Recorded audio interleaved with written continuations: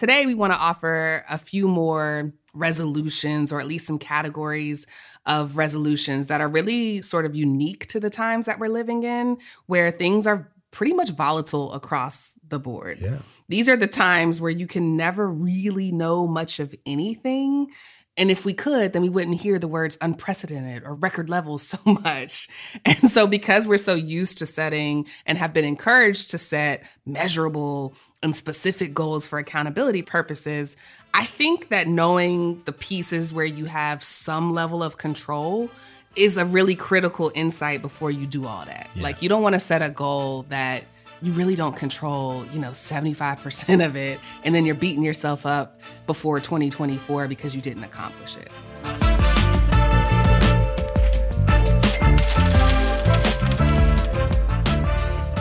Welcome to the Rich and Regular podcast presented by Success, where we explore life at the intersection of money. I'm Julian. And I'm Kirsten, and it's a new year. So we talking about resolutions. 2023, doesn't that sound crazy, like, to say? It feels like it's so futuristic. Oh, I know. Like, when we get to the 2030s, I'm going to be like, look, I don't even know. Like, this just feels wrong. It does feel like a movie subtitle or something like that, like Space Odyssey. Yeah, 2023. Yeah. I love this time of year because I just love the spirit of personal development that's in the air. Like, it's coming off of Christmas and all of the family time and joy and cheer, and everybody's on this new year, new you vibe. And I don't know, the energy is very like me year round. So I like when other people match my energy because it's the new year. Now, every year I start my own New Year's resolution process by kind of reflecting on the previous year. And as I reflect on 2022, like, I can't tell if the year went by really fast or if it was really slow. Like, there were some months that seemed to drag on, and then others were only here for a split second. Like September, I don't know her. Like, her and her weather flew by because it was a beautiful month, but it was like, a blink. And I won't bore y'all. I'm going to get to the topic in just a minute. I won't bore y'all with like the dozens of articles that I've read about why time feels so weird lately. But I will open up this episode with a random fact about what I learned because, one, I just feel like that's what people expect of me. They expect my internet rabbit holes. Random rabbit holes. Yes. Tell us.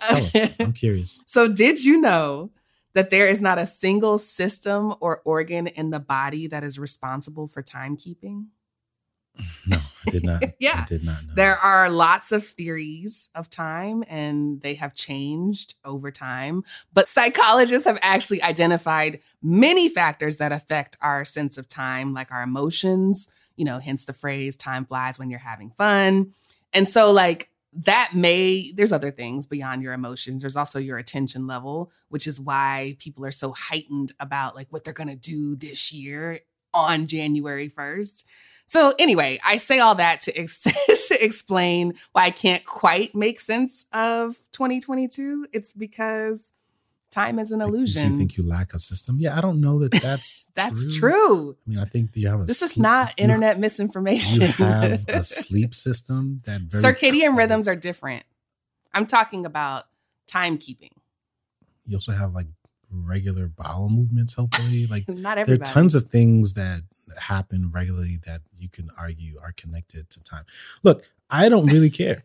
I want to get into talking about New Year's resolutions. I have technically never been a resolutions guy. You were a goals guy. You didn't call them New Year's resolutions, but you definitely had an annual process, I think. For sure. Well, I think it was more than annual. It was like whenever I felt compelled to accomplish something, I've always been pretty goal driven. And in some cases, you use the illusion of time to determine where and when you want to sort of start addressing these things and how and when you're going to measure success. Yeah, every now and then I might say, no, I told myself I want to do it before the end of the year. Mm-hmm. So in cases like that, I guess you could say they're resolution-like, but I've never been like a big, like, all right, it's a new year and I'm going to wait until the new year to start something unless there was like an actual reason for me to do it. Yeah. So we, as content creators, always tend to veer towards New Year's resolutions and goal setting content during this time of year because that's what a lot of people have on their minds, even if it's not necessarily what we have top of mind. According to a survey from Fidelity, nearly 2/3 of Americans make New Year's resolutions. And of those, almost 40% include financial goals such as saving money, paying down debt, and sticking to a budget. Yeah. So there's not many things that 2/3 of Americans collectively do, like voting, paying taxes. None of those things we at 60 something percent all collectively do. So this is obviously like culturally significant. Yeah. And so today we want to offer a few more resolutions, or at least some categories of resolutions that are really sort of unique to the times that we're living in, where things are pretty much volatile across the board. Yeah. These are the times where you can never really know much of anything. And if we could, then we wouldn't hear the words unprecedented or record levels so much.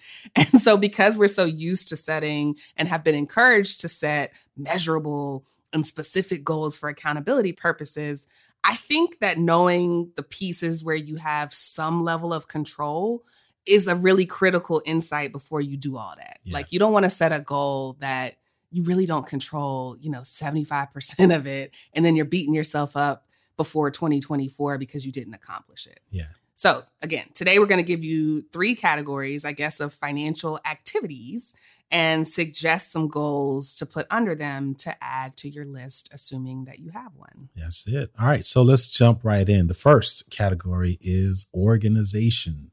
You've heard us talk about this over and over again about the administrative work that is personal finance.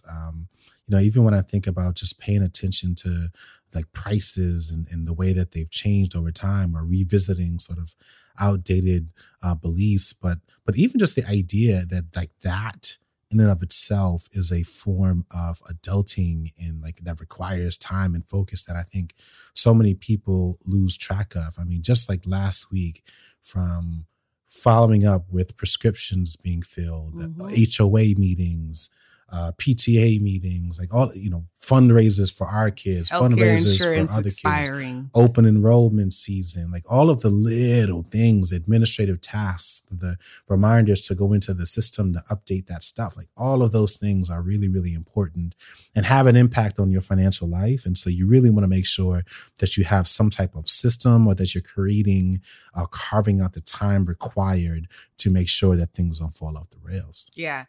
I think getting financially organized has a lot of components. This actually reminds me of like 2 years ago, right around this time, The Home Edit came out on Netflix. Oh, yeah. And it was this organizing show where like it was crazy, like compelling to watch, but they would buy these bins and people would put the things in the bins. And it created this new genre of like organization content. I wish there was a version of this for finances because it's very similar, where it's like it's equally as cathartic and it provides just as much of a system and a relief when you get it done. But the first time, it's a lot. Yeah. Like it's a lot. So you want to make sure that you're doing this, on the regular basis. And I think, like I said, getting financially organized has a lot of components, but some suggested activities, many of these can be knocked out in a few hours or over a day. So feel free to stack them. If you are an overachieving Virgo like myself, feel free to add all of these to your resolutions list. But first, if you're a calendar person, it's just writing key dates and reminders to check your budget, review your finances, renew your insurance, all that stuff. Add it to your calendar in advance, so that you know that it's coming up and you can block the appropriate time. Not in advance of, not the due date. Yeah. Right? Yeah. So mark the date before. And if you're like me, like go ahead and build in the buffer. Yes. It's like the snooze button. Like, you got to taxes are due on April 15th. Don't set it April 10th. Because you're going to snooze it at least 2-3 times. So go ahead and carve out some time in mid-March. Yes. So that you can go through your snooze process, yeah, feel the pain, and then hopefully get it done earlier. And break it up into steps. Don't just write tax day, right? This is the day I pull all of the stuff out of envelopes. Here's the day that I do this, that, or the other, right? Another thing you can do to get financially organized, automate your savings to ensure that you are paid first. Mm-hmm. Set up whatever can come straight off the top of your paycheck or income source. Set that up right now, you'll at least have a little something sitting aside for those days where you need a little cushion, a little cash cushion. Going back to the tax example, another way is to throw away or scan any irrelevant paperwork. This is old bills, old statements, anything like that. Just purge it. If you one of them people that still has a shoebox full of receipts or a document box that you just kind of throw everything in and it becomes a pile of procrastination, then I encourage you to go through it and then find a better system that allows you to organize along the way. It can be as simple as adding in dividers or folders into whatever it is, but move. This is the year, 2023 is the year we move past the shoebox of receipts. Yeah, Amen? Scannable is a fantastic app. You can use it on your phone that can basically take a picture of the old bill and easily convert it to a PDF. So if you've got a 10-page double-sided medical bill or something like that and it's all piling up, you can take those quick snaps, send it to yourself via email, save it in the cloud, wham, bam, and you're done. Yes. Now, if you use a budgeting app, another way to get financially organized is to go in and make sure that it's updated with your current financial information. So if you use, for example, tagging to identify budget categories, make sure all that stuff is up to date. Make sure that there are not one-time expenses that you happen to have at a store that sells food being lumped into your grocery budget. Like just kind of go through and prune, pull the report from this year, check to see where your top spending categories are. And while, again, there may not be a surprise at the macro level, at the high level that your top 3 categories are food, housing, and transportation, if you click down into the transactions, you may find something interesting. You may find that a regular household expense like paper towels or toilet paper is being lumped into your food expense or some other category that isn't helpful. And so you're not budgeting correctly. So just doing that, like, again, maintenance work in your apps and your tools that you use to help you will be very helpful. Yep. So a couple popular tips or popular apps. We talked a lot about Personal Capital. That's less so for budgeting, but you can use it for that. Mint is a very popular one. YNAB, which is an acronym for You Need a Budget. Hugely popular one. I think requires a bit of a learning curve. So find you $15 a month. Yeah, there is a cost to that. But I also want to give a shout out to our friend Carmen, who's been doing some amazing things and literally built her own app, which is really, really growing quickly. It's called Much, M-U-C-H. So if you're looking for a break from the standard apps and something that might be a little better, a little different, a little more efficient, check out Much and give it a try. Yes. Okay, so it's also worth doing an exercise to look at your current interest rate. So we talk a lot about organizing and reorganizing, but there's been a lot of fluctuation this year as the Fed has tried to control inflation. And so they've raised interest rates 6 times this year in 2022. And the last 4 were almost a point. So like 0.75 percentage changes, which are percentage point changes, each of which have been like unprecedented. And all of this is like they're real big efforts to try to calm down the rate of inflation. You've probably seen the horror stories out there in other countries like Argentina or Zimbabwe when inflation is like something like 70% or 90%. So relative to other parts of the world, like ours hasn't been as bad, but it's enough to throw you off, especially if money is tight. When the Fed raises the rate, it becomes more expensive to borrow money. So while some of your loans may be fixed, primarily if you think about things like a mortgage or your car note, other people have variable interest rates, most specifically like with credit cards. So if you're someone who isn't able to pay off your balances in full, or maybe you were using like the snowball or the avalanche method to pay off your debt, you really want to make sure that you're going back, you're using this time or carving out some time to recalibrate your approach to paying down that debt. So if you're using the snowball method, you're starting with paying off the smallest loans first while paying the minimum balance on the rest. That minimum balance likely increased due to these rate hikes by the Fed. So you want to make sure that your budgeting accounts for that. Conversely, in the avalanche method, you're paying the highest interest card debt first. Because the interest rate is now higher, you need to go back and recalculate your timeline. So this is a great opportunity to do that. You don't want to get caught in a bit of a set it and forget it world because of all the different changes there. It might actually lead you to reprioritizing the order in which you're paying down debt or even the method that you choose to pay it down as a whole. And especially the timelines. We talked last week about setting financial resolutions with higher interest rates. Unless you are also increasing your payments, it's going to take you longer to become debt free. Yep. And so you want to account for that in any sort of goals or reallocation of the money, whatever plans you had, go back and look at that again as a part of getting organized for the new year. All right. So the next category for your financial resolutions is protection. So we talked a little bit about getting organization. Now we're going to talk about protection. We could do a whole episode on insurance products because this is their jam. You can buy insurance to protect just about any asset and or the loss of that asset, but we're not doing that. We're not spending and buying insurance all willy-nilly in 2023. We are talking about the things that you can control for the purposes of your financial resolutions. So in this case, our advice would be to make a goal to add at least 1 month to your emergency fund. In other words, if you have 3 months of living expenses already saved, your goal would be to get to 4. And depending on what your monthly expenses are, this may take a while. So going back to that first, category of topics, getting organized, you got to find a system that either automates this for you on the back end or at least breaks the goal down into tangible steps. Now, if you Google or you look on Pinterest, you can find all kinds of savings challenges that break down how much you have to deposit every week or every month to get to an ultimate goal. Some of them even come with cute worksheets or coloring books to help you track it. Find whatever works, but prioritize it. You want to extend the amount of time that you have for an emergency fund.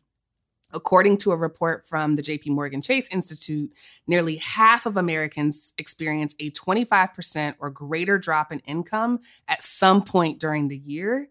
And this can be from a variety of reasons. It could be job loss, reduction in hours, unexpected expenses, whatever it is. But they also found that the average duration of a drop in income was about 5 months. And that has significant impacts on a person's financial stability and well-being. On top of all of that, another study found that there is a close link between monthly income volatility and health outcomes. So as we're still experiencing quite a bit of a wave of sickness across the United States, just know that more income volatility leads to worse health outcomes. It's like the financial version of, when it rains, it pours. Yep. So protecting yourself against income volatility by having a really healthy emergency fund should be a priority in your financial resolutions. And not to be funny or punny, but like when it rains, it pours, and that leads to a slippery slope, right? So stress that's associated with income volatility and health outcomes can then trigger addiction. It can trigger, medical bills, which then puts you in an even worse or uncomfortable financial situation. So hopefully that's not the case out there. This is part of the reason why we want to make sure that we're using this time of reflection to put ourselves in a stronger situation going forward. I also want to add to this. This is a part of protection. Listen, we are living in the golden era of cyber fraud. It is on the rise. At any point in time, you can argue that it is on the rise and continuing to rise. And so we want to make sure that we are doing everything possible to protect ourselves and to make sure that, we're not disregarding or pushing aside things that we know we should be doing, that we know we could have done for silly reasons. So a couple of things I want to make sure that we're doing. One is using a password manager. I get it. They're difficult to remember. That's the point. You don't need to have the same password. Like if you're still using the password that you have from your college account, you are the type of person that is prone to have not one, not two, but every single one of your accounts hacked, because once they have the key to open one door, they can open the other door and so on and so on. So please make 2023 be the year that you let a password manager do all of that for you. Take an hour, load them all up into the platform, change them if you need to, generate new custom, funky, long, weird, awkward looking passwords. That is the point, because when people who hackers or scammers find it difficult to access one, they just leave it. Mm-hmm. They could leave it to go find someone who is far more prone to have something simple. All right. Number 2 is enable a minimum, I would say minimum of 2-factor authorization, or I should say enable multi-factor authorization. I think 2-factor authorization kind of became the standard, but now we're at a point where in some cases you might even need 3. So what is multi-factor authorization? You're trying to log into your account. They're going to ask you for a password. That's one. The second layer may be a few of those cases. If you have it authorized, you'll then receive a request to check your email or to check your text messages because you were just given a unique code that then needs to be added into whatever platform it is that you're trying to access that will then allow you to actually access that particular account. But now we live in a world where that's not even enough because someone may have your phone. And so a 3-factor authorization may be, all right, now I need you to, it's one of those capture ones where it's like, click the one with the bus in the picture. They're actually getting a little more tricky because I'm looking at them now. I'm like, oh, wait, there's a corner of a light in this one. Because you have to, right. It's like, is that a light? Is that a foot? I don't know what that is, but you got to click the right button in order to get access to your stuff. I was logging into my IRS account the other day and they actually asked me to take a selfie. I had to take a selfie to validate who I was and submit that. That's and new. That was the thing that actually allowed me to get in, which kind of makes sense because you think about the importance of facial recognition these days. And so it was really, really interesting, all the different things. Because again, someone may have your phone, and granted, they would literally have to kidnap you to get your phone and get your pictures. But all that to say, like, it's getting really, really complicated. And it wasn't just like a selfie. It was more like, hold your face and scan from left to right. It felt very like clear, when they're going through TSA. So all of that to say. That's true. At Hartsville Airport, you do take a picture instead of like you slide your ID, you take a picture. So they've been. I actually appreciated it. I was like, you know what? If anyone has sensitive information about me, it's the IRS. So I appreciate you taking it a step further and adding in this additional layer of protection. So that's my tax dollars at work. I appreciate that, IRS. I don't know that I will ever say that ever again. Yeah, nobody thanks the IRS. Yeah, I just did. Third thing you can do is, and this is actually pretty easy, but for all you people out there, my wife, who are not using mobile pay. I'm getting better. Let this be the year. First of all, I do use mobile pay. You just started using it. I don't use it as often or as seamlessly as Julian. Julian be buying gas with his watch. Like he just, everything. He's in 2035. Like I'm still in 2022. If it ain't encrypted, I don't want it. All right. Listen, use mobile pay. It is the most difficult way for anyone to try to crack the code, right? Instead of walking around with a literal card that has your credit card information on it. I mean, this is the world that we live in. It's like, it's the equivalent. Credit cards are the new checks. Yeah. You're walking around with your credentials and you're sticking it in. Account number. Yeah, just whole account number, your literal signatures on the back. And we're just walking around with this information. It's very easy for people to take it and to run it up real quick. And again, they're not trying to spend a lifetime with your credit card info. They buy that one thing and they move on to the next person who just as easily made their information available. They can't do that with mobile pay. It's all encrypted. If they can do it, then they deserve it because they worked really, really hard to figure out a way to crack this new cutting edge code. So use mobile pay. Let that be a part of your New Year resolution to ensure that you don't become one of those people who end up getting scammed or hacked. According to recent surveys, only 43% of Americans with smartphones are using it. And that's actually up this time versus last year. They're not expecting us to reach that 50% mark until 2025. So don't be a straggler, be an early adopter or a not so late adopter in this case, and make sure that you're doing your part to protect yourself. All right. The last category to make your 2023 financial resolutions around is conversations. Conversations. Not only is it time to stop avoiding awkward conversations, but it's also time to revisit them. Walk right back into the cringe. If it was bad the first time, it's going to be a little less bad, hopefully this time. But you got to revisit. See what's changed since the last time you talked. See if the assumptions that you're operating with are still valid. Run through those worst case scenarios, whether it is a long-term loss of income or bankruptcy. Like you got to revisit this stuff to make sure that you are still operating with the same information that you were before. If you are in a relationship where there is a significant disparity in income, this would be a good time to maybe check in with your spouse. You may have agreed on one way of doing things, but so much has changed that it may no longer make sense, and y'all need to agree on a different way of doing things, whether it's splitting bills or creating separate accounts or whatever it is, right? And then don't forget the children. Talk to your kids about age-appropriate stuff. Like, we frequently have conversations with Bo about what we're saving our money for and why, how much things cost as a percentage of the money that he has. Like, again, these aren't like super advanced conversations because he's only 5, but we do make it a point to revisit where it's like, okay, he learned what money was. He learned that money can buy things, but now it's time to say, okay, if you buy this thing, you're not going to have any money to buy anything else. So just edging up the conversation with children and revisiting the conversations that you've already had with your loved ones.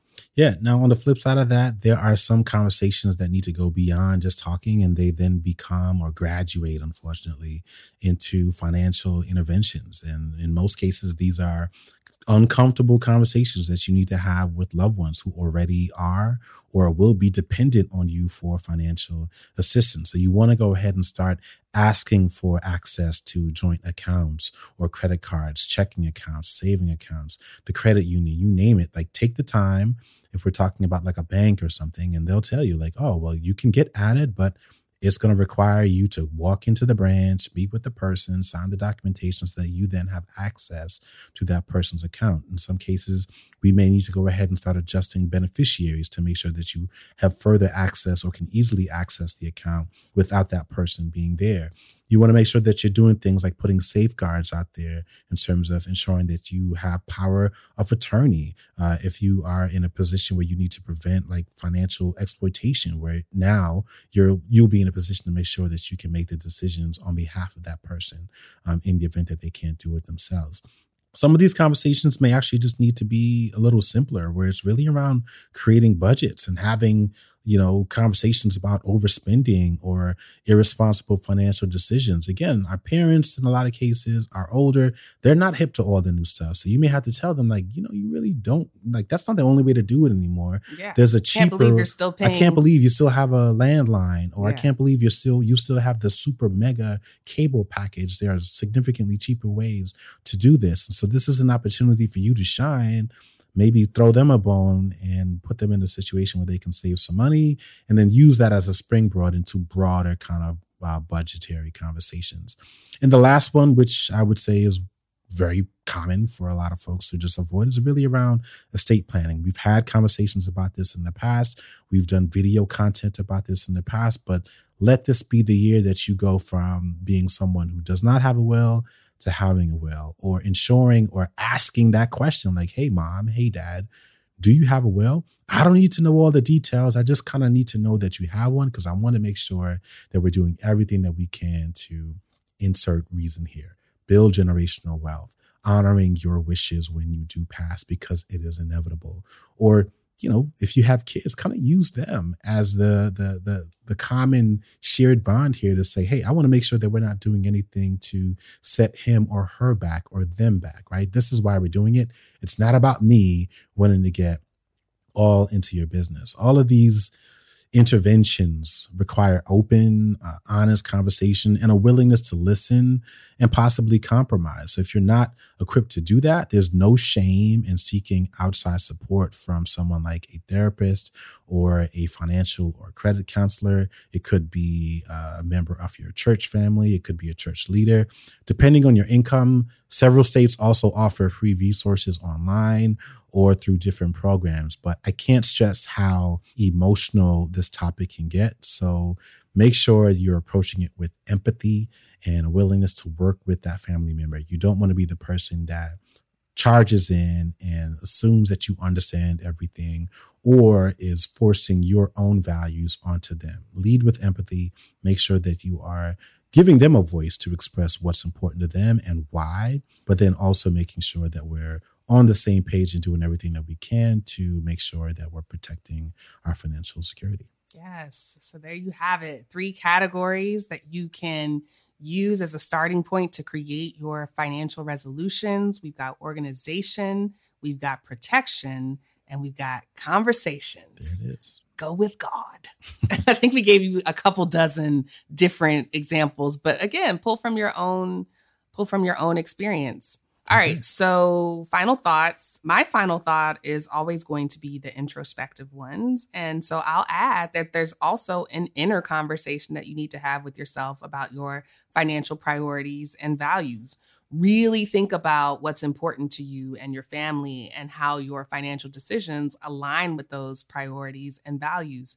And the easiest way to do that is to take audit and stock of 2022. Look at the results that you got and you didn't get in 2022. And again, focus on the things that you control. There was a whole lot of stuff we did not or could not control or predict that happened in 2022. So for 2023, revisit all that stuff, give yourself grace, and then focus on the parts that you can control as you construct your new resolutions. Love it. My final thoughts are, I'm going to quote you here and say I'm in my big age, because I really am in my big age. But, I feel like I've come full circle on resolutions. I still don't really use the term New Year's resolutions, but I think of this as an opportunity or matter of reprioritization. It's about reviewing the ever-growing and ever-changing to-do list and saying, all right, I think we actually need to move this thing from item number 5, move it from the wish list to the must-do list. Again, I'm in my 40s, and I'm not quite in my mid-40s yet, but I'm like getting close. And, little things like a health scare or, friends and elders passing away. I think we want to sort of look at the silver lining here. And I think, more often than not, people say, wow, it really helps you to put things in perspective. What we're asking you guys to do is to kind of turn that into action. I think for a lot of adults, resolutions can be a good thing, but only if they work. So like whatever the system is for you, do that. If the system you have been doing in the past has not worked, then hopefully this has been a bit of an opportunity to reevaluate or, like I said, reprioritize that to-do list and get some things done. All right. Well, thank you for listening to another episode of the Rich and Regular podcast presented by Success. It's only January 2nd, but if you want to cross off a big resolution right now, you know what you can do. Tell them, Julian. Merry New Year. What? Trading Places. Oh. You're too young for that. Yeah, I am. What I meant was to head on over to the ratings and review page and leave us a 5-star review to kick off the new year. We are so excited to be, I was going to say filming this podcast, recording this podcast for another year. Again, we look forward to your feedback and your support. Happy New Year. And thank you in advance for our first 2023 rating and review. There should be a prize for that, like the babies at the hospital. That's what we should have done. First person to leave us a review at midnight 2 days ago would have got something. It's going to be a drunken review. Don't think so. Where my prize at? Awesome podcast. We'll see y'all next week.